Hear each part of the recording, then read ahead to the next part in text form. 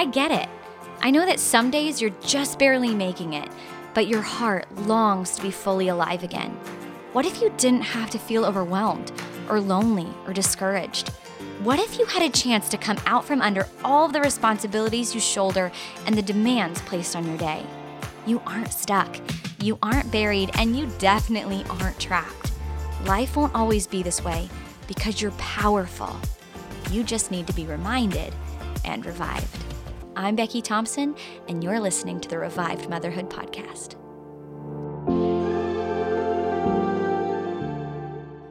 Hey, friend, we did it. I feel like this is episode 1. I know that there's already an episode out there, and we've sort of explained this journey and what this is going to look like and what we're going to talk about together. But this is like the first step of that journey. This is us saying, okay, let's go figure it out. If we're going to find out who God is so we can better know him and make him better known, then let's do it. Let's start down that road. And so here's episode 1. I'm thrilled, and I just feel like God's really going to meet us. So let's just stop together. And before we get going, let's just take a deep breath. And let's invite the Lord to honestly be a part of this journey. So I'm going to take a deep breath, and I honestly want you to do that too. Ready? Yeah, those are good. Deep breaths are important. I don't think I take nearly enough of those. Want to take one more? Okay, ready? Okay, Father, come close. Calm our hearts, calm our minds, help us hear what you want to share with us. In Jesus' name we pray. Amen. So I want to start with a story. I want to tell you a quick story. This week I took my son to school, and this is a big deal. I'm talking about Colton, my oldest, because my husband has been doing a lot of the morning duty around my house. And this is huge because for years, my husband was up and out of the house before we were even awake. He was an oil field pipeline welder, and I shared that on the last episode, but we are in Los Angeles. We are both working from home now, and so our lives are so different. Sometimes we get feeling like life will never change, and then all of a sudden, everything is different. And so we are working from home, and that is a whole new thing. I won't go down that road and tell you the whole story about how sometimes you pray for what you've always wanted. If I just had this, it would all be great. And then you get it. And you're like, but did I really want it? So anyway, I love having my husband here. We are working it out. We're figuring out a whole new dynamic for working in the same home, for raising our kids just shoulder to shoulder like we haven't had a chance to in the past. And God's been walking with us, and he's been so faithful. But I say all of that to tell you, my husband has been doing the morning duties, and he gets up and he helps make the kids breakfast, and then he takes my oldest to school. And I am totally fine with that.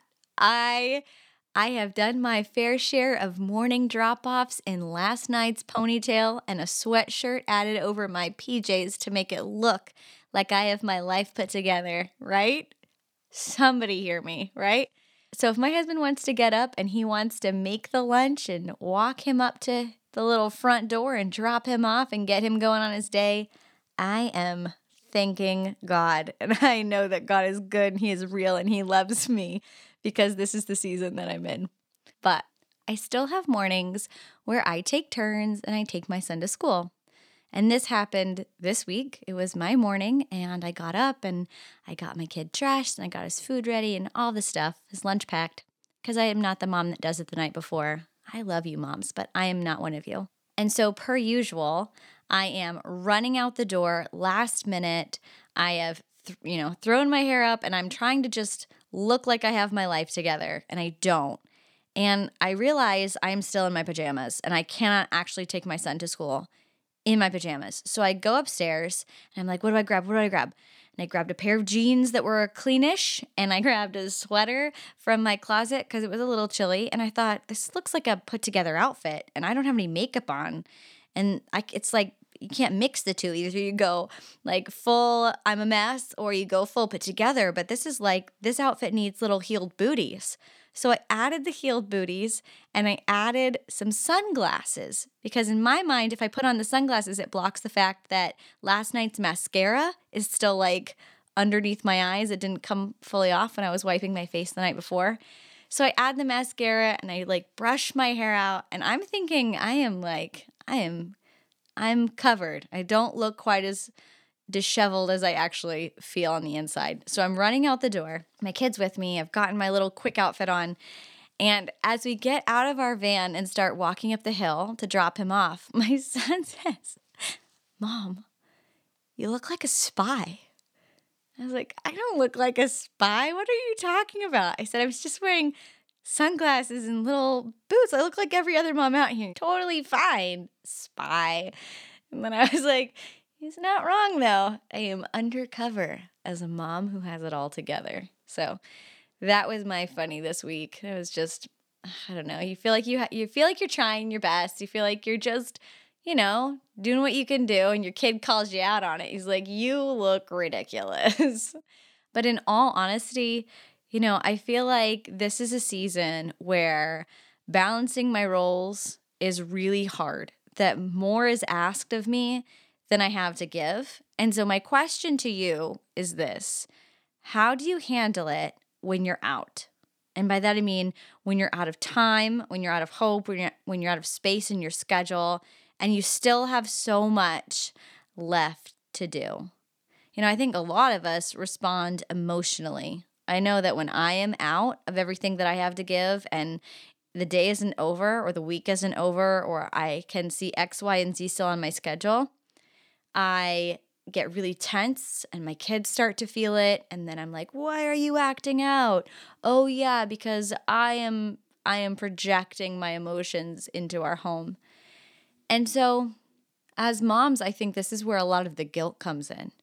I have so much to do. I can't do it all. I feel like I'm falling behind. I feel like the stress of not being able to do it all is putting stress on my family. And if somehow I was able to figure out how to pull it all together, how to do all of it better and well, then my family wouldn't be feeling the way my family is feeling. So we just grab all of the responsibility around us and put it up on our shoulders with everything else and say, "I am solely responsible for the overall health and happiness of my family." If you're honest, is that true? I'm not saying, is it true that you're responsible for those things? I'm asking you, do you ever feel like you're responsible for your family's overall happiness?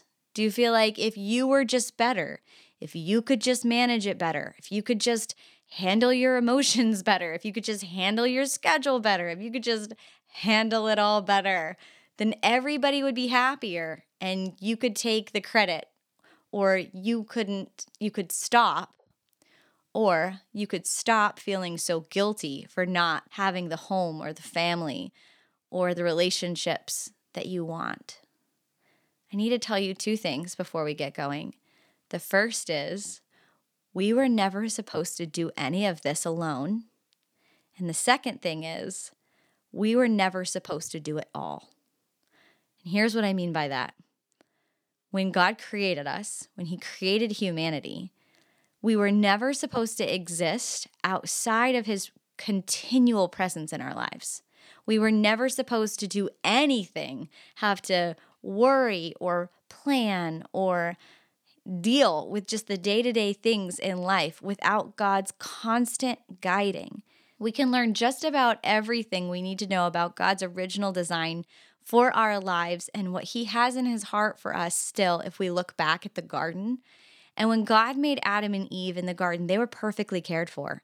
They had continual relationship with Him. They lacked for nothing. But without going deep into theology here, there's no reason to do that. We just need to recognize that when sin entered the world and separation came between God's creation and Himself, everything changed.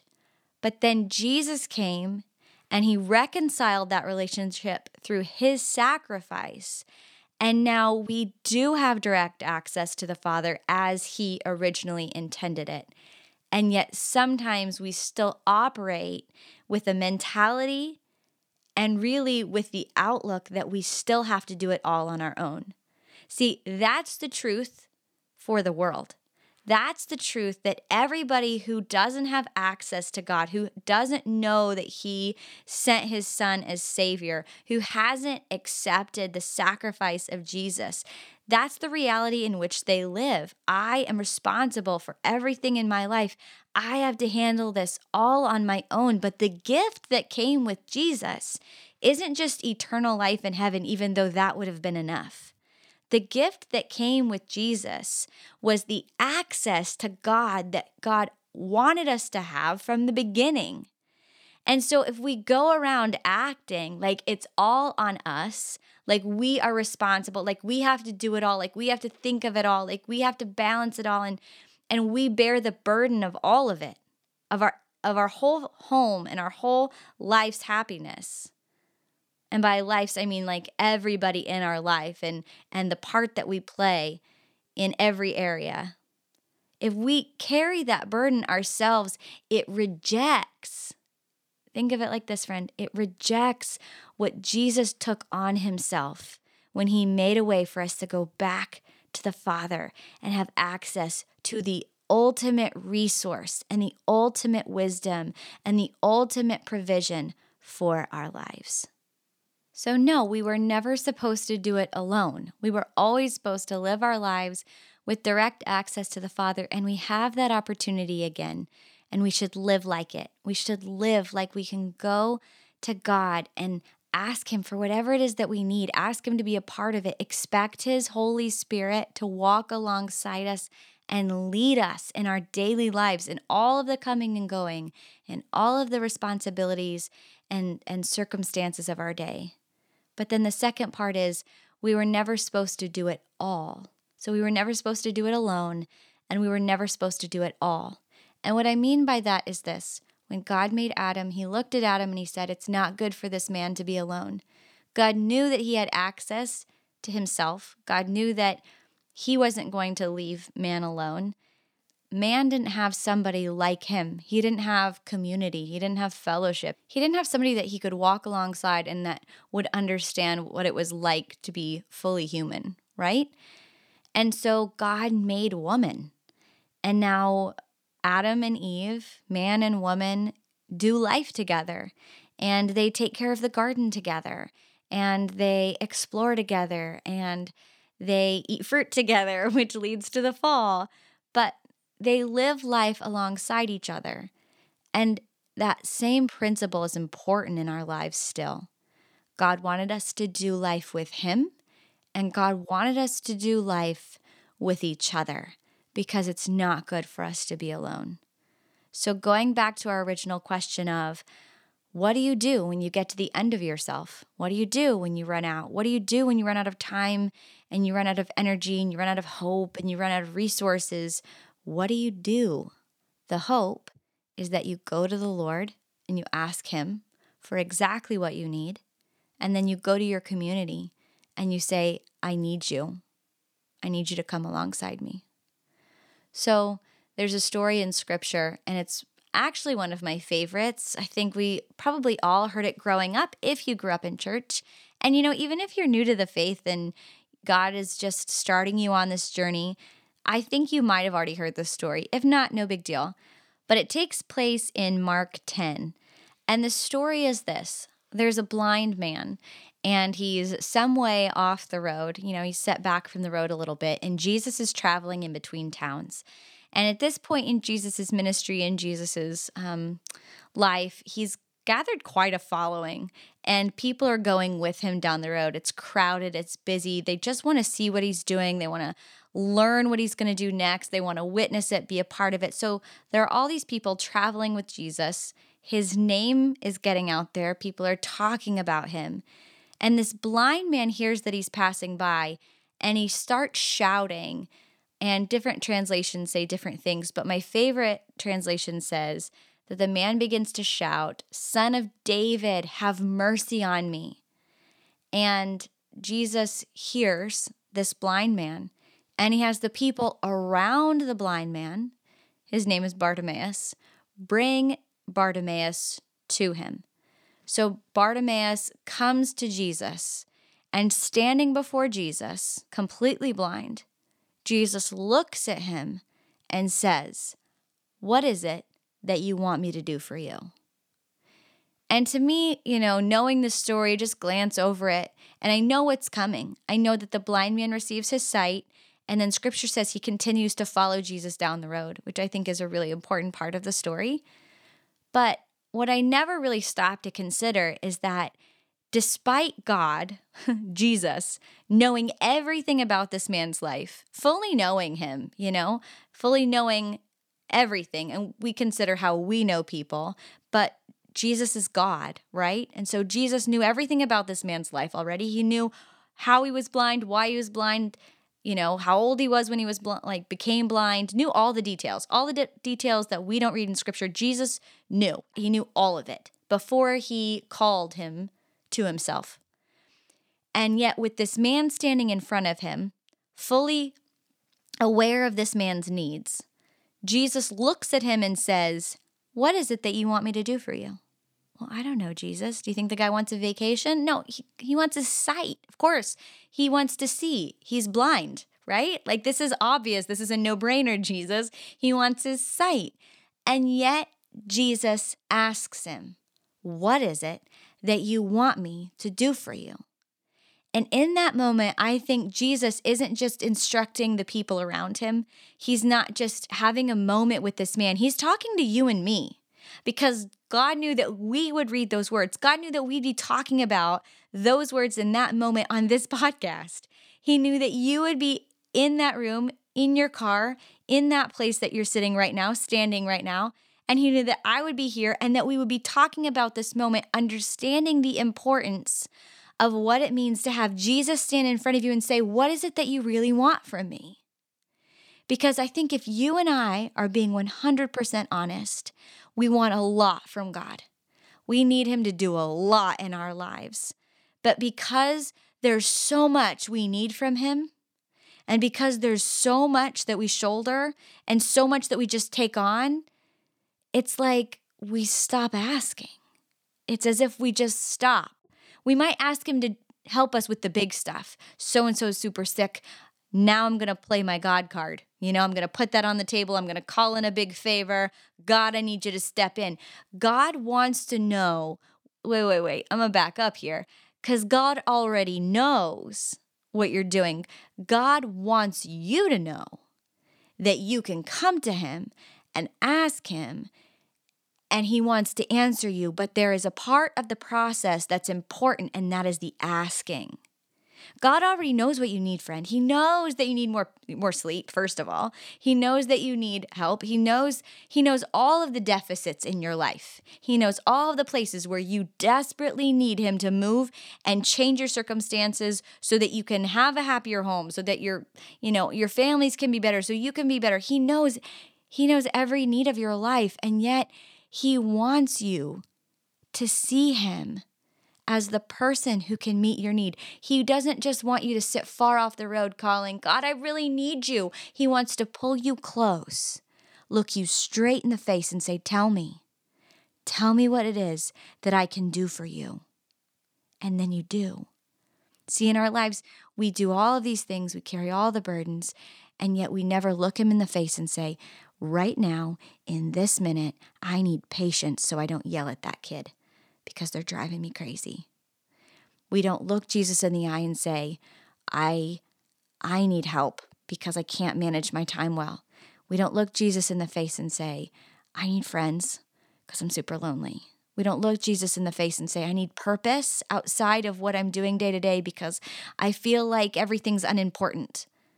We don't look him in the face and tell him what we really need, expecting that he wants to meet our need. If he already knows, why would we ask? Because it's a part of the relationship that he wants to have with you. And then there's something really beautiful that happens when we acknowledge our deficit, when we acknowledge the place where we need him to intervene, where we acknowledge that we need him to pick up the places that we feel like we're failing or dropping.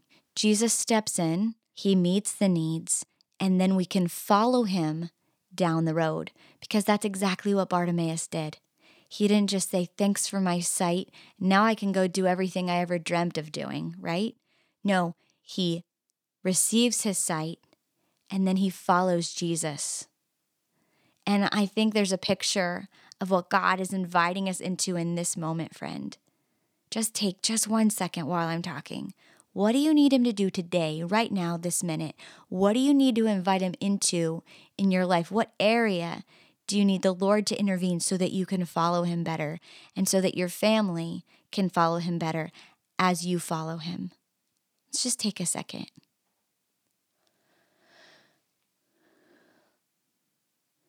And so when we take moments like this and we pause and we invite God to be a part, we're acknowledging that we weren't supposed to carry all of it alone, that we were always supposed to do it with the help of the Father, with the help of the one who created us.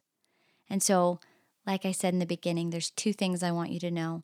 You were never supposed to do it alone, and you were never supposed to do it all, because there were people in your life that are supposed to come alongside you and carry part of the weight of what you're dealing with. You know, I think we can get so busy in our coming and going that we forget to invite people into the actual messiness of the process.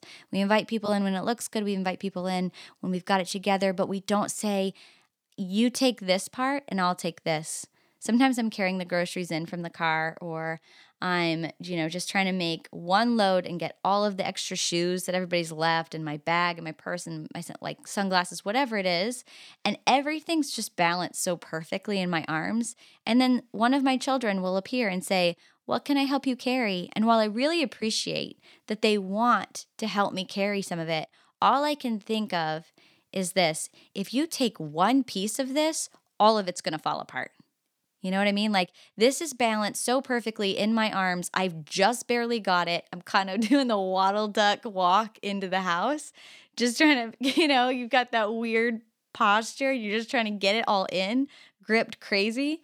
And then someone's like, what can I take? And you're like, don't take any of it, because then I'll drop all of it. And I think in our lives, we feel that way about community. We feel that way about inviting people in. We feel that way about saying, you take this. I don't know how to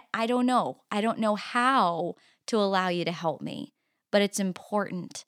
And it's going to look different for you than it looks for me. And it's going to look unique in this season than it did in previous seasons. If you've got a newborn, it just looks like having someone come over and sit with you maybe, or fold your clothes, or hold your baby so you can take a nap at 3:30 in the afternoon because you just are so exhausted. If you've got toddlers, it looks like having somebody to talk with who will sit with your kids while you run to the grocery store, who will meet you at the grocery store and go with you through the grocery store and entertain your kids so you can put in food and not just snacks, right?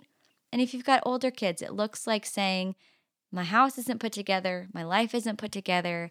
Can you grab so-and-so from school for me today? Can you take so-and-so to this practice? Can you just come and sit with me and be a human in my house and listen to how I'm struggling with anxiety or depression, or how my husband and I are working through a hard season, or how I am struggling with purpose?